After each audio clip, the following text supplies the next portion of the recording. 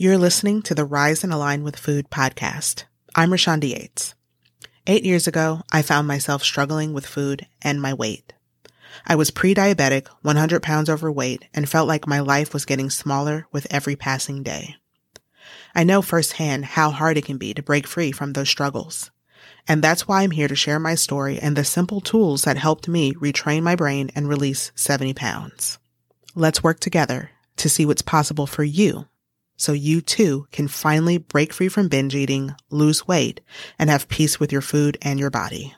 Welcome, and thank you for pressing play.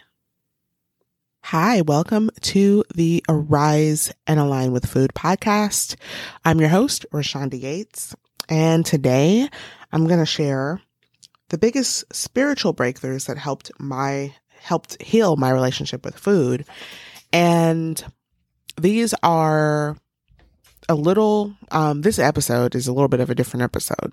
And, if you're anything like I was, I spent decades beating my head up against a wall, trying to figure out, honestly, trying to figure out what was wrong with me for so long. I just felt separate somehow. Maybe you can relate to this. I would look at other people and I would see them seemingly living these happy lives and seeming not to have the struggles that I felt like I was having. I really felt like nobody understood what I was going through, and I felt very lonely in my struggle. Yeah, there were a lot of things in my life that were going really well. I could see and acknowledge, certain successes that I had in my life, like my career, for example. I had a really strong career in education for a lot of years, and I knew that I had really great relationships, and I saw a lot of people who didn't seem to have some of the things that I had, but yet something in me felt like I was missing something. And I had this struggle with my eating, and that struggle with my eating felt like it overshadowed so much.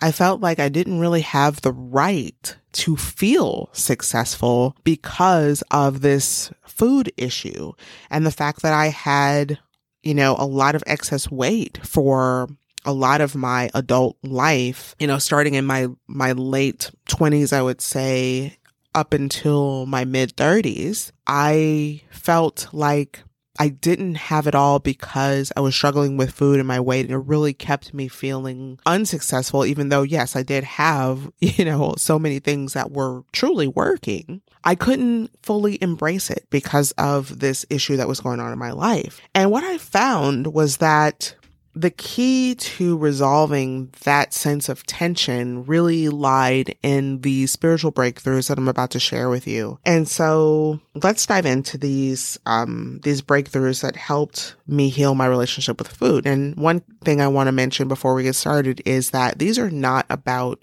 religion. They're not about any kind of particular teaching or dogma or anything like that. These are really about as you'll discover as you listen, these really have more to do with my own connection to my higher self. And I truly believe that we are much more than this physicality. And, you may or may not relate to that. You may or may not resonate with that. Whether you do or not, these breakthroughs that I had are absolutely something that you can apply regardless of what you believe or think or, feel about that. So let's go ahead and dive into these things. So the first thing that the first breakthrough that I had was the breakthrough of getting out of self. I'm going to explain what I mean by that. So getting out of self was realizing how much time I was spending thinking about myself, realizing how much of my thinking was absorbed by myself. And what I mean by that is, even if I was thinking about other people, it was through the lens of, well, what are they thinking about me? How do they feel about me? Am I doing this right? Am I, making this person mad? Am I disappointing someone? It was all through that lens of me. And I didn't realize it for a lot of years. And, oddly, even if I was helping other people, even if I was doing things, quote unquote, to help other people, a lot of times it was really driven by me wanting to please other people, me wanting to look good to other people. It was still self-centered in its intention and its motivation. And the thing is that if someone seemed disappointed, well, that would have a big impact on me. It would have a huge impact on my mood, on my sense of self, on my security within myself. And so I was always striving to gain approval, validation, acceptance from outside of me. And the way that I first was able to recognize this was through the lens of, I'm going to use the word selfishness. So I was able to really see how so much of my thinking and behavior was really motivated by selfishness. Now, of course, this was a very bitter pill to swallow, right? Like, I did not like to think of myself as being selfish. I really preferred to think of myself as selfless. And, over time, I would begin to realize that I could literally change my narrative and really reorganize the way that I thought about myself in relationship with other people. But it really began with this honesty, this brutal honesty with myself. And really, I think my mom would have said, call a spade, and just see how I was operating in relationship to other people. And other ways that this came about was trying to control how people saw me, really trying to manage my image in the world. This came through in perfectionism. I wanted people to see me a certain way. And that way was, in my mind, quote unquote, perfect, so that it seemed like I didn't have any flaws. It seemed like I was, quote unquote, put together. It seemed like I was polished. And I didn't realize that I was trying to be this way. This was a blind spot for me.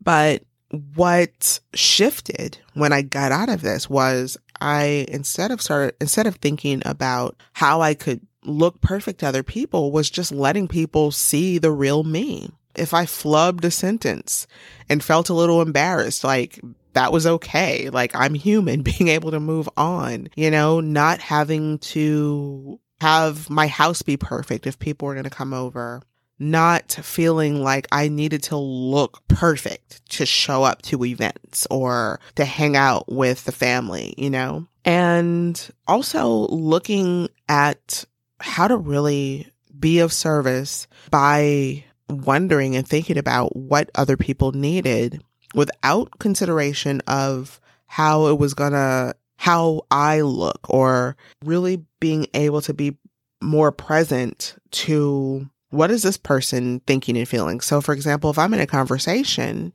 being able to show up for that person and help them feel comfortable, help them feel validated, help them feel their best, help them feel secure, instead of worrying about myself and my own insecurities. So this was one of the first big breakthroughs I had, because what it allowed was for me to just be out of my head so much and be out of myself and really being in the world for other people more. Now, later, I would have to figure out what is the balance between giving to myself and giving to others, and realizing how filling up my own cup first really allowed me to be of service more.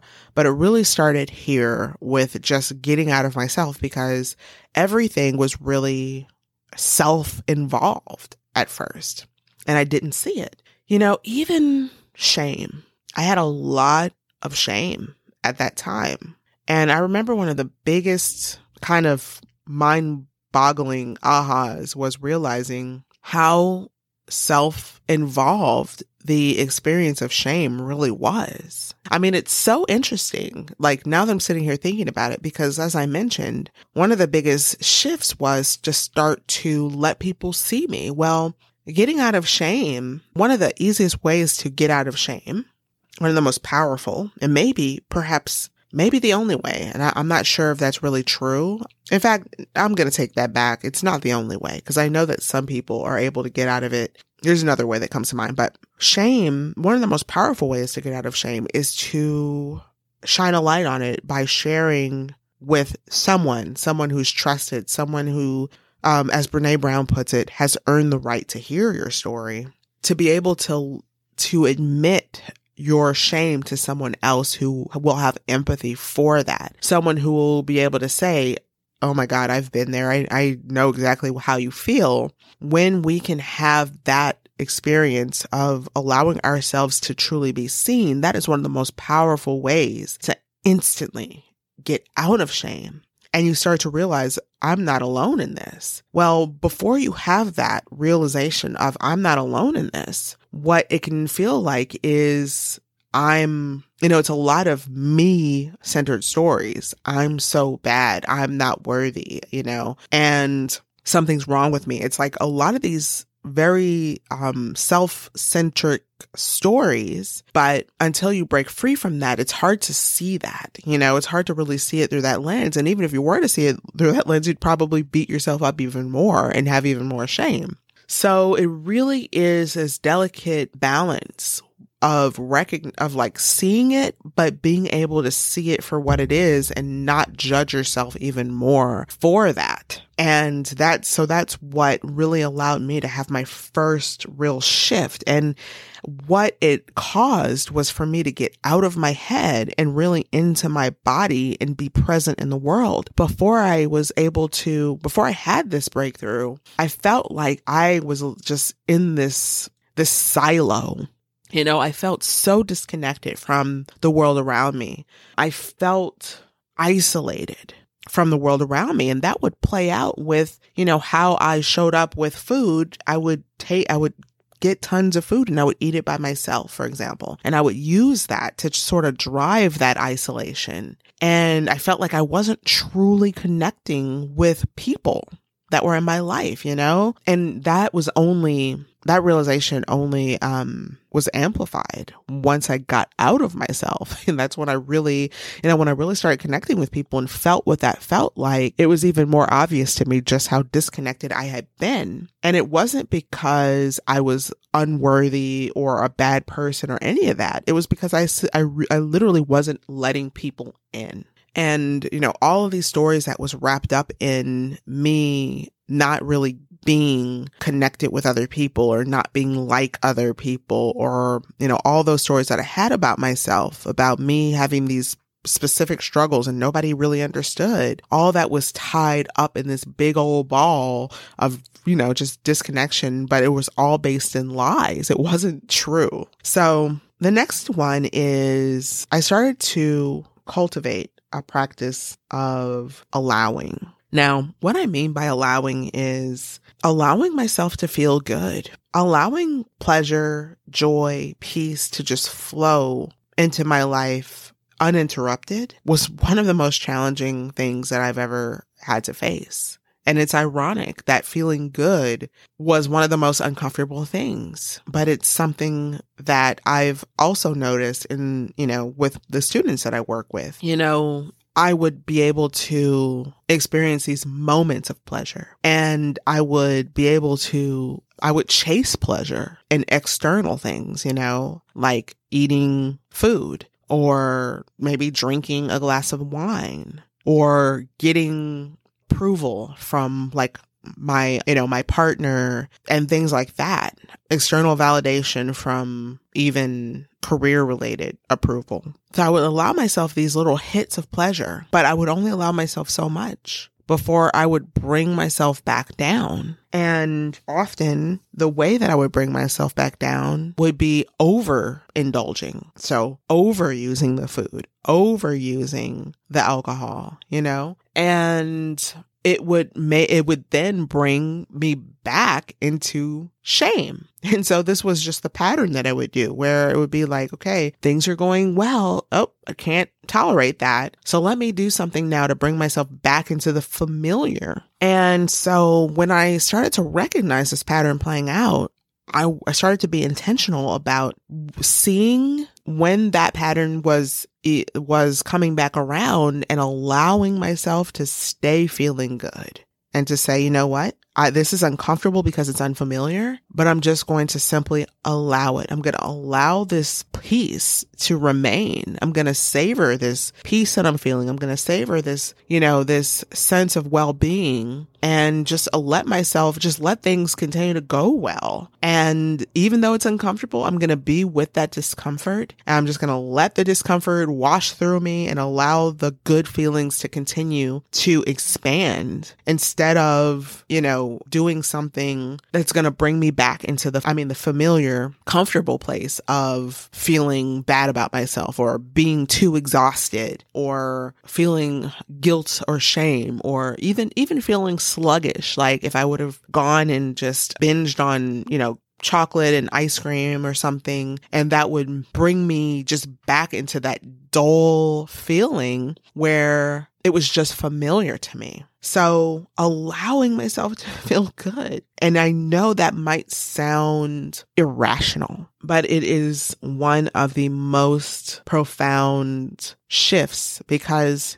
what I realized was that once I started to allow myself to feel good and feel better and better and better, that threshold for how much I could tolerate kept moving further and further out for me, which means that I was able to go longer and longer intervals without bringing myself back down. And that pendulum stopped swinging so drastically from one side to the other, that all or nothing pattern became less rapid for me. And it really turned out to be a major key to getting out of self-sabotage, to getting out of the constant cycle of doing well and letting things go well, only to go right back into old patterns. Like all of that started to fade because of allowing. So one more that I want to share is, this was a practice first, and then it was a breakthrough. So I'm going to talk about it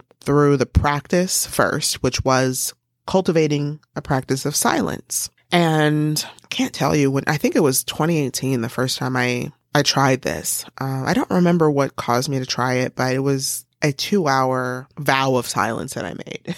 I decided that I was going to just not speak for a whole 2 hours. And later on, that became 4 hours. And I remember one time during this 4-hour silence, I had an experience where I realized that my thoughts were just going a mile a minute and all just clashing with one another, to the point where it just felt like just this low-grade hum. It was as if I was able to experience my thoughts from outside of myself. And I experienced that they were just this constant, continuous hum, like a buzz of a million bees buzzing. And it really was this visceral experience of, I'm truly not my thoughts. And if I'm not my thoughts, who am I really?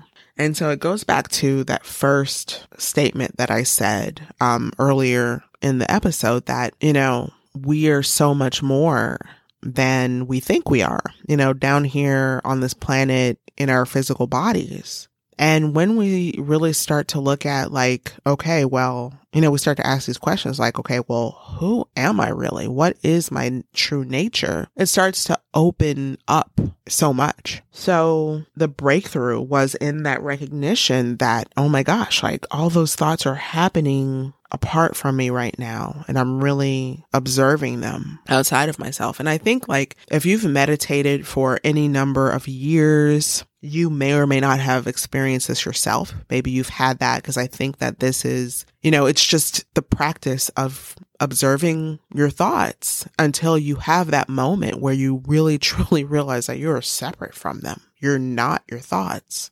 And what this allowed, just this being aware of the noise that's in my head and being able to see that as noise, see it for what it is, it gave me this beautiful feeling of detachment. It gave me an enhanced ability to hear a thought that might be reactive and be able to just let it go and not react to it, if that makes sense. So this meant that I had so much more agency. I had the ability to experience, discomfort, pain, loss, heightened experiences of pain without reacting to it in the old ways that I used to react to it, without, just automatically spiraling into depression or anger or anxiety or fear. I was much more able to just stay in that even kill space of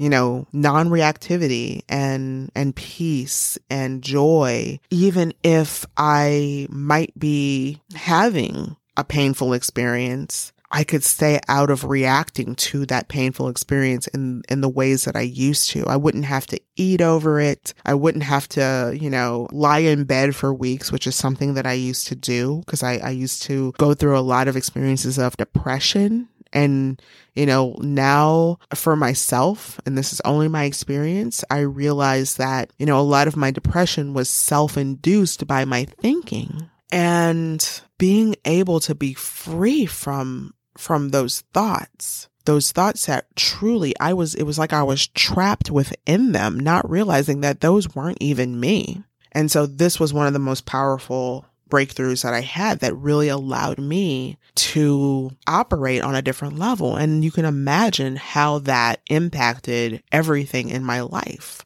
The way that I treated myself changed. And of course, that impacts your habits, right? It impacted the way I ate. It impacted the way I moved my body. It impacted the way that I operate in my career and business and everything else. It allowed me to just show up for myself differently, which then allowed me, coming all the way back around to that first bullet point, it allowed me to show up and serve at such a much higher level. And service is one of my highest values. And so it really just comes full circle back to that. And I think that's that's a perfect place to wrap up today's episode. So which one of these spiritual breakthroughs was the most impactful for you? Have you had spiritual breakthroughs along these lines? How did they impact the way that you treat yourself and the way that you eat? I'd love to hear from you. You can DM me on Instagram and just let me know what your thoughts are